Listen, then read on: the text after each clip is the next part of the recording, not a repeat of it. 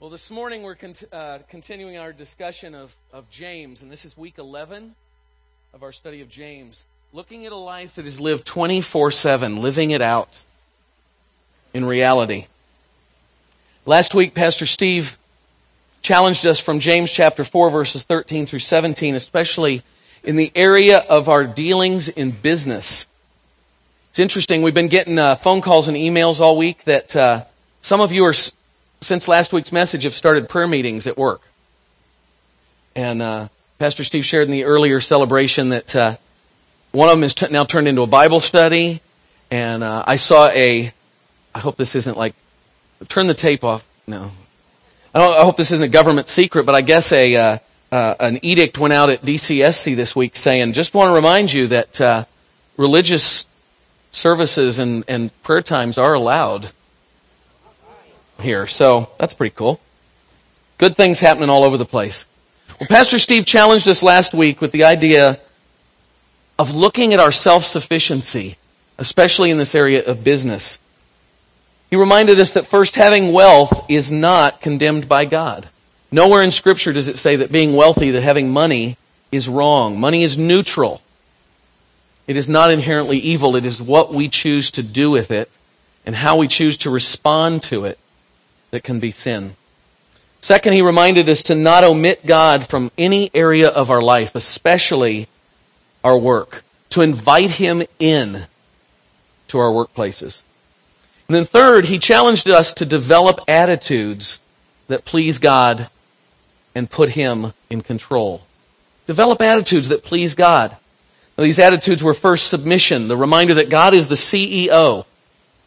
He is the largest stockholder in our life and should have control, and we should submit to His control.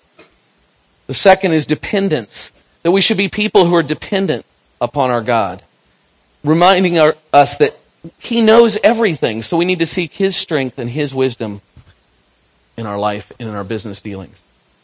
Third challenge of an attitude is that of integrity.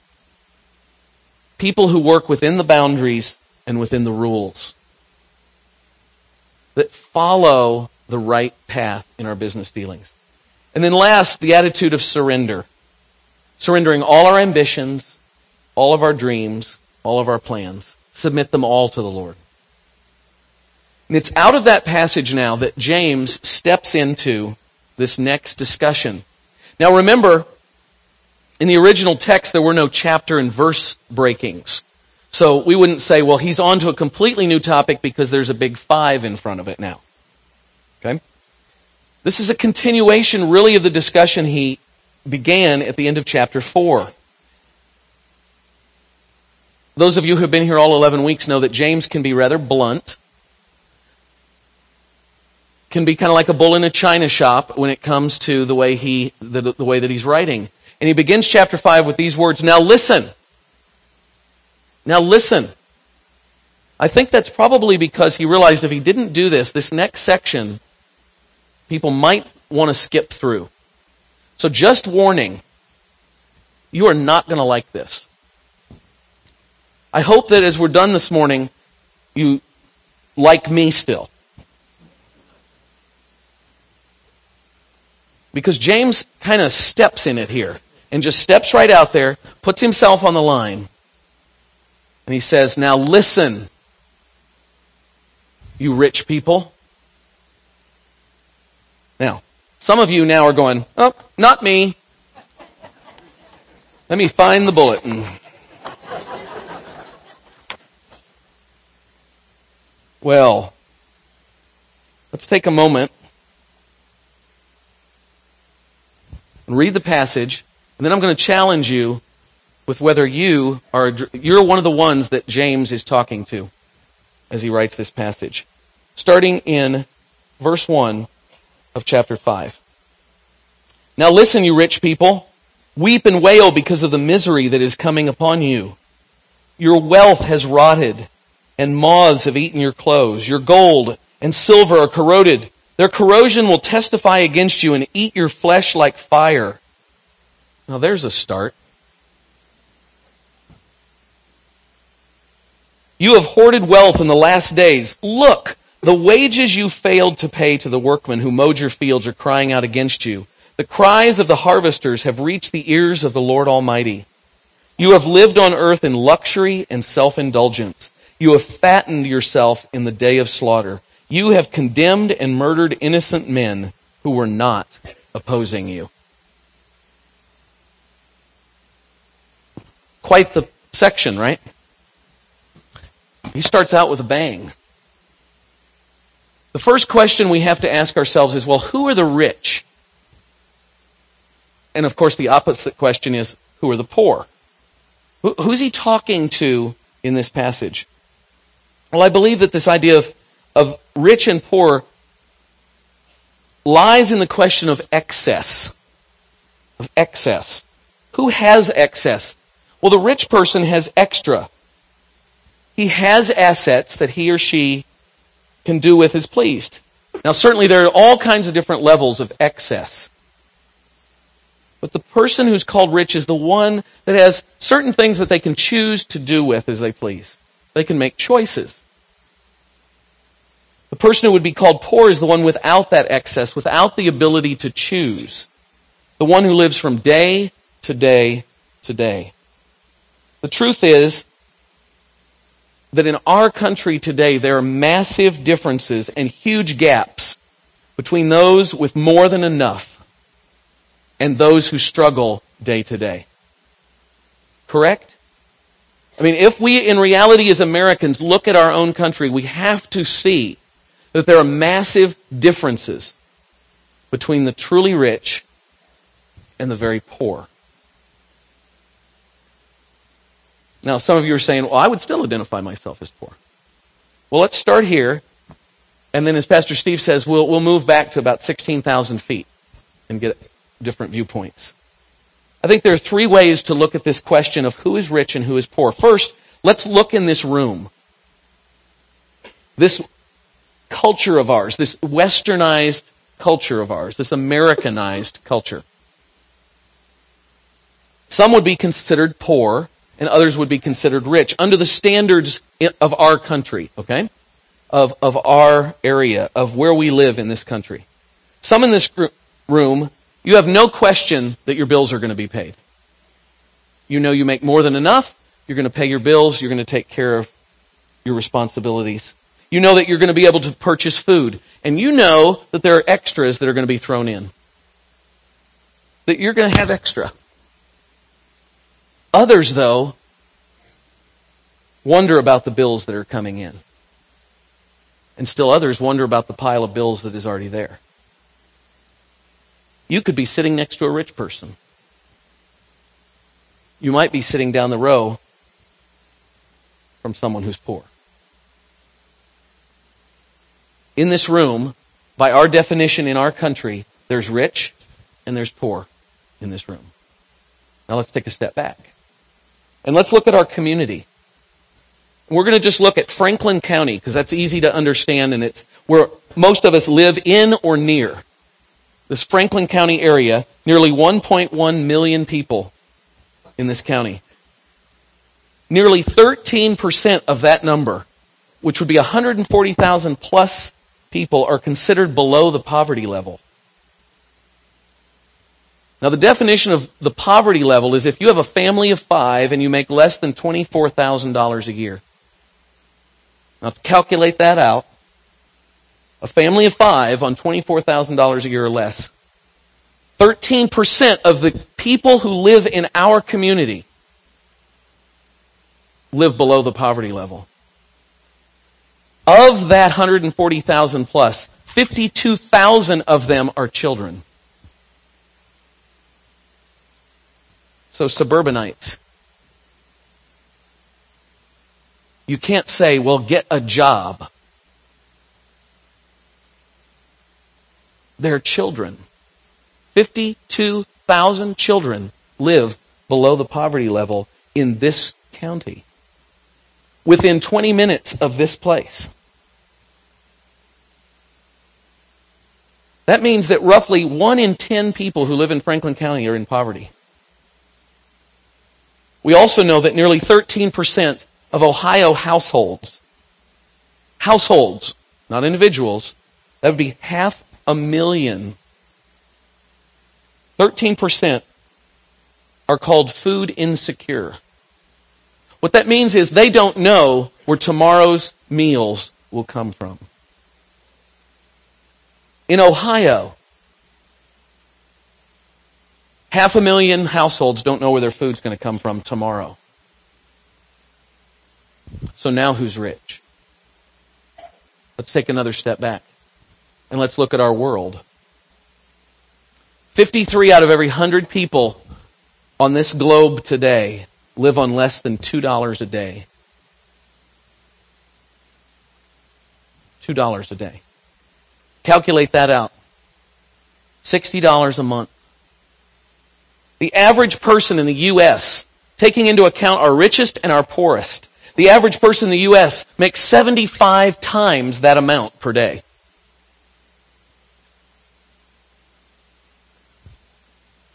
There's a request in the Lord's Prayer that says, "Give us this day our daily bread." I'd ask you, when was the last time you quoted that line and it actually had need attached to it? That when you said, "Give us this day our daily bread," you were asking for today's bread. 53 out of every 100 people in this world who might say that prayer mean it. Need is attached to it. You know, in Uganda, where we're just starting some work, and a team just got back, we're working in a refugee camp there that includes people who have been moved because of the war or because of AIDS. And in that camp are 7,000 children. 7,000 children. And we're going in desiring to get them in school, to get them clothed, to give them food every day, to reach them for Christ. From the efforts the last few weeks, New Lifers have taken on 50 children. How many does that leave? 6,950 children. In poverty. No education. No clean clothes. Not knowing where their meals will come from the next day. Without an opportunity to discover the love of Jesus. So now who's rich? It's all how we look at it. I think we need to challenge ourselves to realize that, sometimes we do. We need to look in the room. And then other times we need to look at our community. And then we need to step back and look at the world. James is talking to every one of us today. Listen, you rich people. What does he say to them? Well, he gives them some warnings. Some warnings to the wealthy. His first warning is in verse 2 and 3. Your wealth has rotted and moths have eaten your clothes.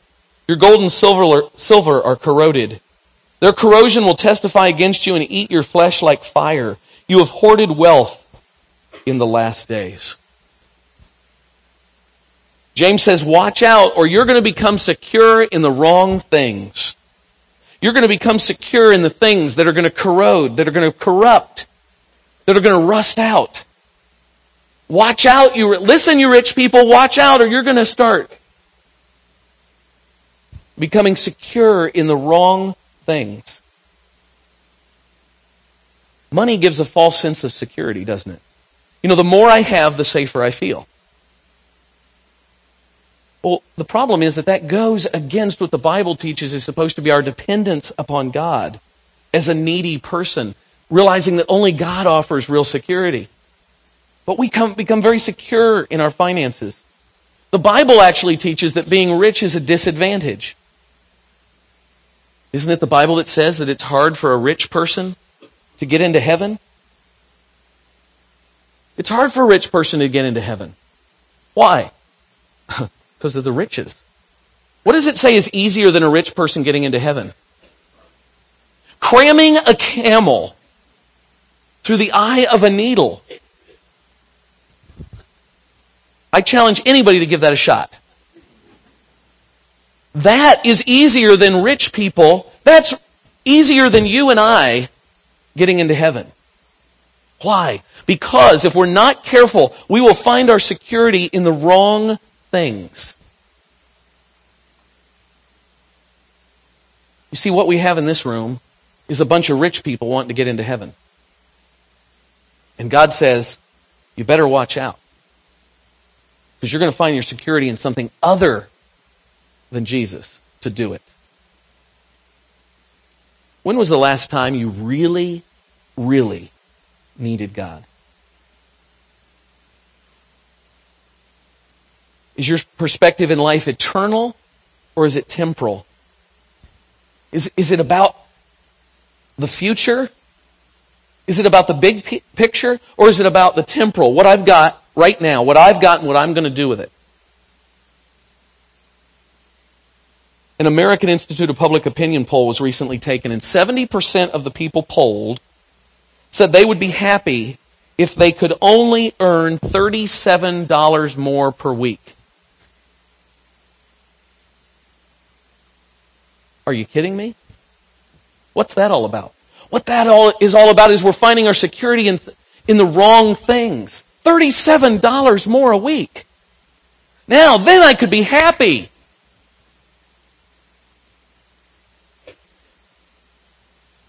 What's the cost of happiness? Apparently $37.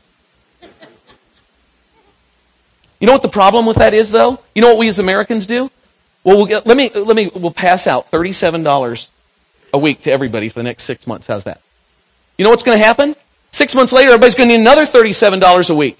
Because this wasn't a survey of poor people, this was a survey of Americans. So no matter what level of income they were at, if they just had $37, well, I doubt that Bill Gates was in this survey, but $37 more a week would do it. Oh, please, just 37. 30, it would make me happy. But what do? Well, we get that and then we want more. Because our security is in the wrong thing. 1 Timothy 6:17 says, command those who are rich in this present world not to be arrogant nor to put their hope in wealth, which is uncertain. Boy, but there's an arrogance about our wealth, isn't there? Kind of a, I'm secure. Second, James says, don't just watch out because you'll become secure in the wrong things. He says, watch out, you'll lose sensitivity to the needs of others. You'll lose sensitivity to the needs of others. Look at verse 4. I love this word that James uses. Look. I don't know how he's using it. Look. The wages you failed to pay the workmen who mowed your fields are crying out against you. The cries of the harvesters have reached the ears of the Lord Almighty. These are those around us in need, James says. What's happening? Do you realize that the cries of these workers are all around you? The underpaid. Those who are working hard but have not been paid, have not been treated fairly. We say, well, that doesn't happen. Excuse me? It happens all over our world. It probably happens in our community. It probably happens at your workplace. You know those Christmas lights you put on your Christmas tree every year? You know who makes the majority of those? Chinese prisoners who are in prison for being Christians are making your Christmas lights. You know what they get for it? Nothing. Nothing. Have we become so rich that we forget the cries of those who suffer, who are working hard but have not been paid? And then he talks about these harvesters, those who are overworked, those who have been treated unfairly. They're overworked and underpaid. James says, you better watch out, or you will forget the needs of others. You will become sensitized to the fact that there are people struggling around you. Next, James says, watch out, or you'll think you need more money than you really need. You're going to get to the place you're going to think you need more money than you really need. Look at verse 5. You have lived on earth in luxury and self-indulgence. You fatted yourself in the day of slaughter, meaning when it was time to eat, you got fat. Wow, if there's ever a room full of people who live in luxury and self-indulgence and are fat, that is us. Isn't that our attitude? So many times. He says, watch out, or you are going to believe that you need more than you really do. You're just going to start believing it. There's a story in Matthew 13, verse 44. Turn there real quickly. Matthew 13, verse 44. Jesus is telling a story to get a point across. And he comes to verse 44 and says, the kingdom of heaven, a relationship with Christ, knowing Him, the kingdom of heaven is like what? A treasure hidden in a field. And when a man found it, he hid it again, and then in his joy went and sold, how much? All he had, and bought that field. What is Jesus saying? Jesus is saying that this relationship with God, this understanding of eternity, to live in light of eternity, is like this treasure in a field and it's buried. And we'll put it in a little chest and we'll say that this guy found it. What's he do? Okay, he puts it back. And then he goes and he sells absolutely everything he has and buys the field. Why? Because that's the way that he gets that treasure. That's the kingdom of God. Why would we ask if God is valuable enough to give everything else up for? Why would we say, I'm going to hold on to my stuff? Why would we rich people say, it's all about this stuff I got? And if I could get 37 more of them, then that would be even better. And God, the God of the universe, who sent His Son to die for me, I got my stuff. Why would we ever say that? And yet how many of us have discovered that treasure in that field and left and not been committed to having that treasure? Jesus was once approached by a rich man who was asked, how do I get to heaven? Jesus says to him, sell everything. What was He saying to the man? Until you realize I am much more valuable than all that you have, you're not going to understand what it truly means to follow me. Better watch out. We're going to think we need more than we really do. You know, people without money often think that if they had it, they'd all be really altruistic with the things they do with it. If I had money, I'd do these good things with it. I'd help the poor and I'd do this. You know what? I'm afraid that the reality of that is rarely the case. But most of the time we end up just indulging in more of what we already have. So none of us can kind of piously look at ourselves and believe that that wouldn't be us. And then James gives a fourth warning. Watch out, you'll become someone you don't like. Watch out, you're going to become someone you don't like. Back to verse 5, you lived on earth in luxury and self-indulgence. You've gotten fat in the day of slaughter. You have condemned and murdered innocent men who were not opposing you. Now, the original language indicates that this doesn't necessarily mean they killed people, but that they would take people to court or they would conduct business practices in such a way that it would pretty much ruin somebody's life. Watch out, James says, or you're going to become somebody you don't like. Is this who we want to be? Is that who we want to be? People who live in luxury and self-indulgence and kind of just keep getting fatter? We're just kind of piling on more and more stuff.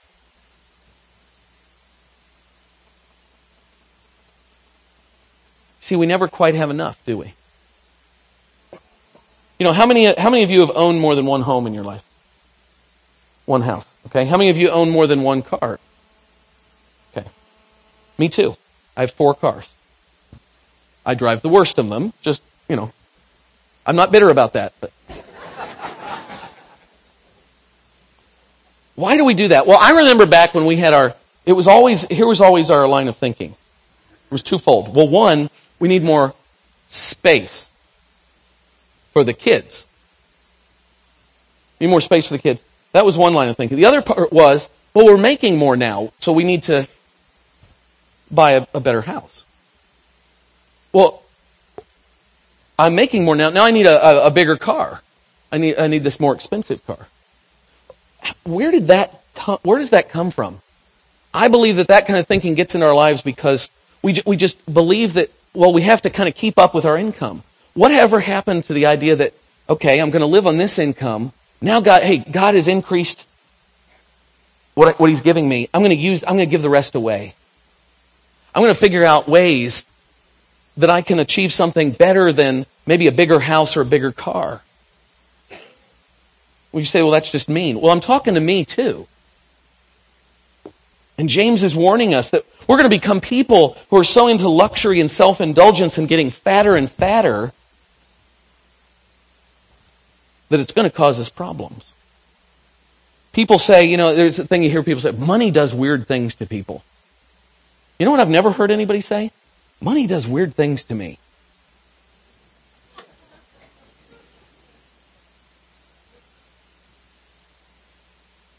Why don't we say that? Well, because we don't think it does weird things to us. It's those other people. Wealth often tempts us to gain the whole world and lose our own soul. See, winning is addictive. Making money is addictive. And it becomes virtually impossible to remember the spiritual realities when money starts coming in. Jesus knew this. I wonder if that's how James knew it. You wonder if the brothers ever had a discussion about this. We're going to look at Luke chapter 12, a situation where Jesus addresses this issue. And guess what? He and James agree. Luke chapter 12, in verse 13, these same warnings come out. James warns us, listen, you rich people, watch out. In verse 13 of Luke 12, someone in the crowd said to Jesus is speaking, and someone in the crowd kind of pipes up, Teacher, tell my brother to divide the inheritance with me. Jesus replied, Man, who appointed me a judge or an arbiter between you? Then he said to him, Watch out. Be on your guard against all kinds of greed. You see, Jesus knew that this guy was just trying to use him. Was just trying to get him to say something that he could go to his brother and go, well, Jesus told you to give me half. Jesus said, no, wait a minute. I'm seeing through this. Be on your guard against all kinds of greed. He's basically saying, you are really greedy, and you're trying to get me to give some spiritual answer that you can somehow guilt your brother into giving you part of the inheritance. And Jesus says, a man's life does not consist in the abundance of his possessions. Listen again, rich people. Our lives do not exist in the abundance of our possessions. We will stand before God one day and He will not ask how much we had. He will ask, how much did you do with what you had? And then He gives this parable. And He told them this parable. Now when Jesus starts a parable, you best listen. Because this is a story He's going to tell to get the point across. And we better get ready because at the end of it, we're going to be messed up. He says this, the ground of a certain rich man produced a good crop. And he thought to himself, what shall I do? I have no place to store my crops. Then he said, this is what I'll do. I will tear down my barns and build bigger ones. And there I will store all my grain and my goods. And I'll say to myself, you have plenty of good things laid up for many years. Take life easy. Eat, drink, and be merry.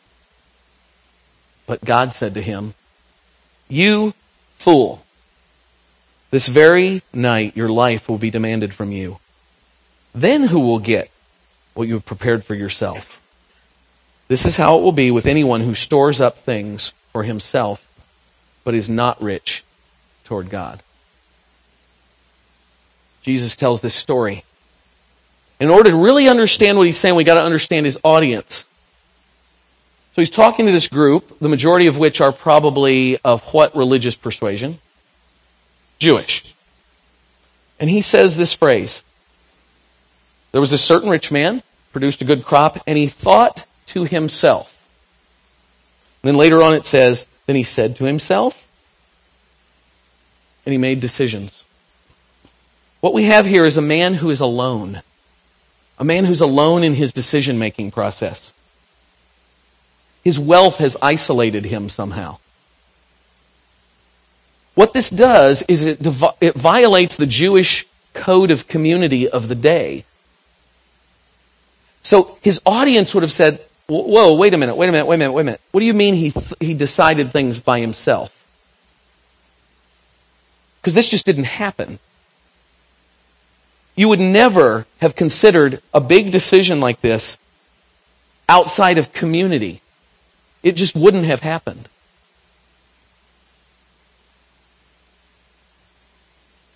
There was a thing called the city gate. And in the cities and villages, it was the place where the men, especially the business owners, would gather to gain insight and seek advice. And they'd gain input into decision making, especially on financial matters. What the city gate was a chance to get together with your community, to think out loud with friends and colleagues. The assumption is that you live life in community. The Jewish code of the day was, we do things together. This is about the community. Decisions are made on what's best for the community, not what's best for one individual. So Jesus is like shocking these people, saying there's this guy, and he thought to himself, and he talked to himself, and he made decisions by himself. Whoa! You see, we're not used to this. Because we forget to live in community. And as good Americans, we say, no, I make decisions on my own. We are islands. We do this on our own. But this group of people would have been shocked by this. You can't make this kind of decision on your own. There's a term that began being used in the Middle Ages. And it's the term idiot. You've heard the term the village idiot? Well, unlike in movies where we kind of get the idea that the village idiot is kind of this goofy dude that, kind of runs around doing funny things. It's kind of just slightly off. The term originated and was used for someone who tries to live alone, who chooses to live outside of community. Not some goofy person, but someone who says, I'm going to make my decisions for myself about myself. Jesus uses this to show that a person making decisions by himself and for himself is not wise. You see, he realizes greed sets in. Remember, he's talking to the person and answering the question about a man who asks a question that is founded in greed. In verse 17, we see that he has all this abundance. It's an abundance of food, grain and possessions. There's all this stuff. Well, in that culture, there were the very rich and the very poor, very few in between. And they had regular contact with each other, since they lived in comparatively small communities. So this man would have, or at least should have, been able to see and know the needs of the people around him. People who were hungry. People who were needy. The poor. And yet, what did he do? What should I do with my surplus? Let's see. Let's all think. What should I do with my surplus? Are you nuts? Is it not quite clear what he should have done with his abundance? How was he able to make this stupid decision? How was he able to make the decision, well, here's what I'm going to do. I am going to tear down the current barns, and I'm going to build bigger ones so that I can store up all my stuff and I can use it for my retirement. And when I need it later, I'll get to it. How did he make that decision? Well, he'd somehow completely isolated himself from community so far that he couldn't make a logical decision. He was making decisions for himself, by himself, about himself. He had all this abundance. Yet here was the needy person right there. If he ever left his house, he would have seen there were needy people in his community.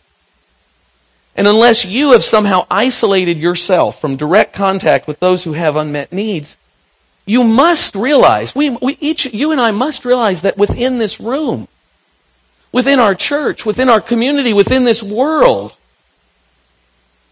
are people who are needy, are people who are poor.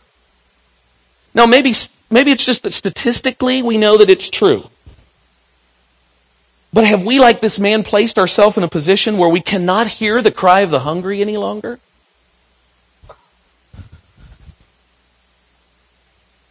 Have we decided that politically that is not our responsibility? Or that's not what my party says? No, this wasn't written to a party or to a government. This was written to you and I. We are the ones that are responsible as rich people to meet the needs of needy people and to hear the cry of the hungry. Please, let's not count on our government to take care of this. I think they've had enough years to try to figure this out. I don't care what party you're part of. It's the church that's blown it. Better stop there. You see, this man made himself a committee of one. He stands alone, he builds alone, and he indulges alone. Well, what happens? Well, Jesus finishes the story and says, now God steps in and says, you fool. Now the base word in the Greek here is phron. Phron. It means your center, where your breath comes from, the seat of life. It's where we get the word diaphragm from. This place that we breathe from. That's the base word. Now Jesus could have chosen two different usages of this word. He could have chosen ouphron. And that's where we get the word euphoria from. It means filled with the best that life has. Jesus doesn't choose that word. Jesus doesn't say that God says, you person who have chosen the best that life has. Jesus chooses a different word, and he says that God steps in and says, aphron, the opposite of ouphron. It means without understanding, without passion, without life or breath. Here's this rich dude. I need to hang on to my stuff because I might need it. Oh, there are people who need it around me? Sorry, I'm building bigger barns. And God steps in and says, you person who have no understanding, no passion, no life, no breath in you. That's pretty harsh. He says, tonight your life will be demanded. Now this word demanded is a patio. It is a legal term in the Greek. It means when you had lent someone something and then legally say, okay, I lent this to you. It's time to give back what I lent you. See, God steps in and says, you lifeless, breathless, passionless person, it is time to give your soul back. Because it was on loan. God says your life has been on loan and now I want it back. You see, God sees the greed and it causes him to say, enough! I want your life back. You're done. You're done. See, wealth is a gift. Our life is a gift. It's just on loan. You see, notice God didn't ask for the food or the barns or the riches back. He asked for what? The man's soul. Time to answer. And if you're going to make that kind of idiotic decisions with your wealth and with your excess, then you're done. God knew that our life and our wealth are connected. That our wealth and our soul get intermingled and we choose whether wealth will take over our soul. And one day, my soul and your soul will be required by God. And we will stand before Him. And we will answer, what did you do with me? And then what did you do with your stuff? The question is, what we're going to do about those around us with less excess or no excess at all. You know, we can evaluate them. I think we're very good about that. Let's do that. Let's evaluate them. Let's tell them they should have studied harder, saved more, spent more wisely, worked harder, made wiser decisions, been born in a better country, or raised in better circumstances. Let's do that. Because we're good at that. And then we can just close it and we can go home. Because then what have we done? We've kind of placed it all back on the on the needy person, the person with less excess, and just said, you know what? This is your problem. Deal with it. Well, how do we think they got there in the first place? We can spend all day saying I can look at somebody and say, it's your fault that you're in the situation you're in. I can spend all day doing that. But I think James and Jesus would say, why don't you get off your high horse, stop looking down your long bony nose at everybody, and take your excess that is frankly mine in the first place and help. And do something with it.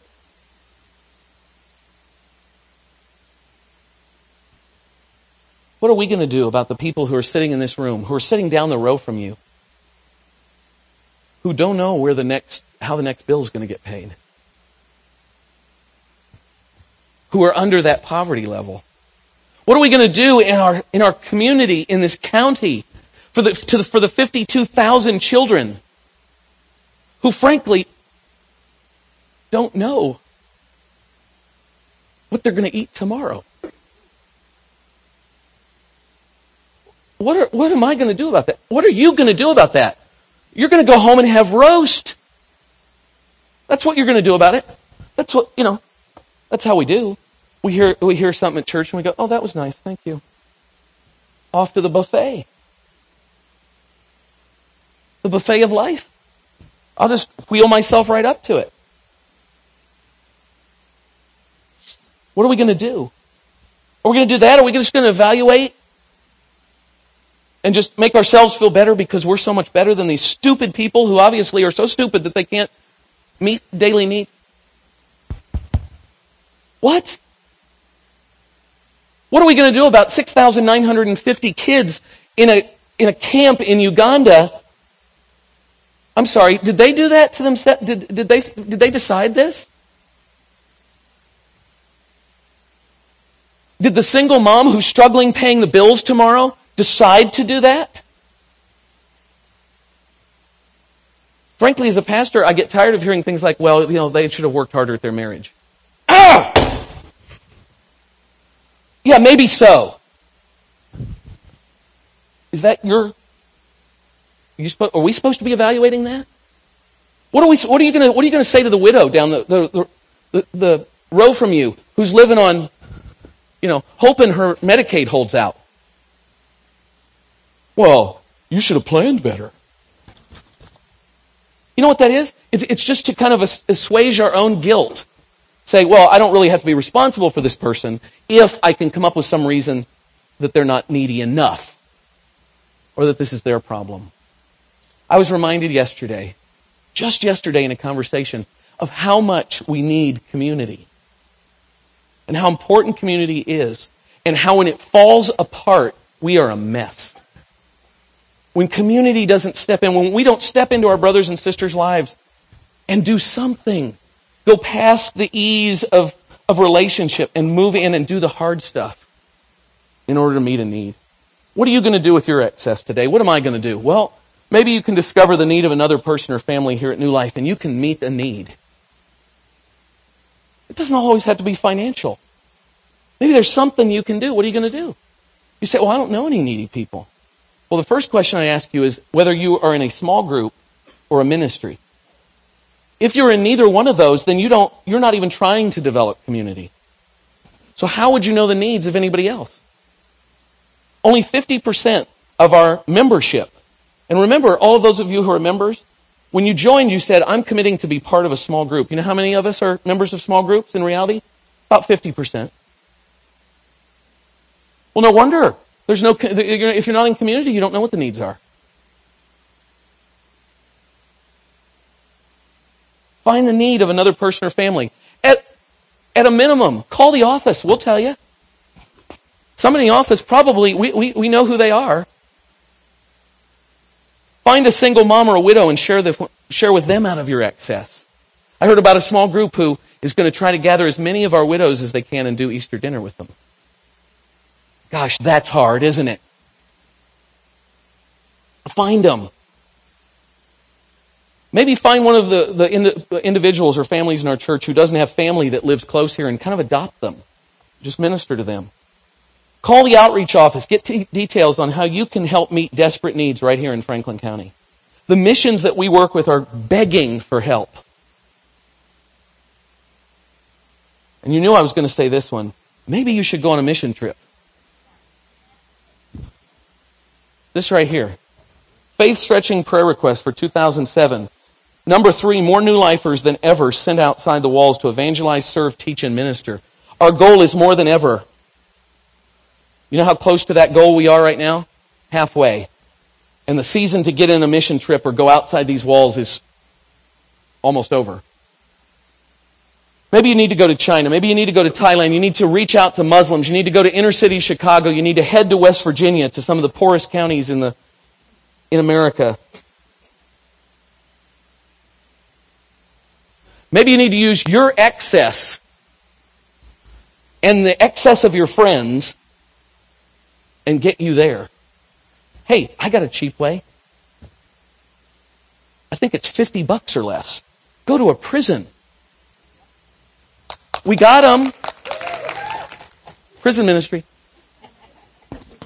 Last time I checked, we got some right here in Franklin County. Go to the prisons. Reach out. Go to Victory Mission and help. Go to Stowe Center and serve food to homeless people. Honestly, if you can't figure out anything else, buy some groceries, go to any underpass in our city. Maybe adopt one of the children in Uganda. We need to be putting more kids in school. Give them a place to sleep, to eat well, and give them an opportunity to come to Christ. The team that came back from Uganda said, we went into this area where we were given the kids we support gifts and school supplies and things. They said that was great. The hard part was looking over our shoulder and at the fence. Seeing the 6,950 kids that didn't get anything. Is that who we want to be? You know what? Just share Christ with another person who is lost in the immediate, with no thought of eternity. As Christians, we are fabulously wealthy. We are the ones who have the chance to offer life's greatest gift to paupers.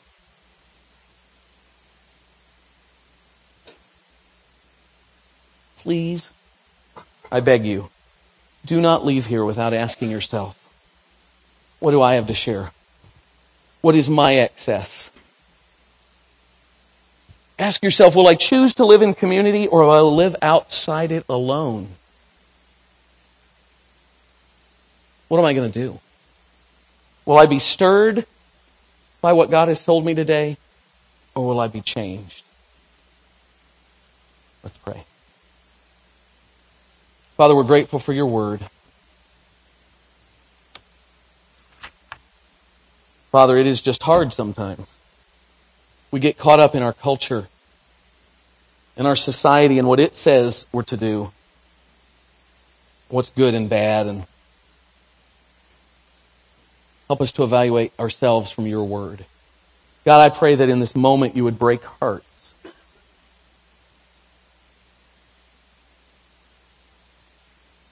Break the hearts of rich people, of those with excess. Break their hearts with the needs of someone else. May we not be a people who keep storing for ourselves, but giving away.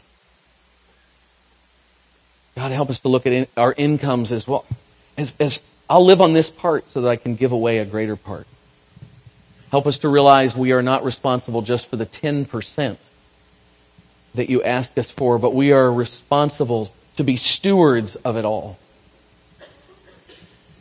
Father, break our hearts for our community, for those in our church with needs. Break our hearts for the needs of this world.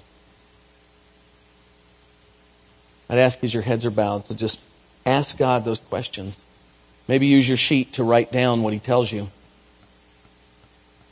Whatever He's telling you, won't you obey? Heart Song's going to sing. I want you to consider, what is God saying to me? Am I supposed to be a part of community? Well, the answer to that is yes. So you have to ask yourself the question, what am I going to do about it? Ask God to break your heart for the needs of those with less excess than you.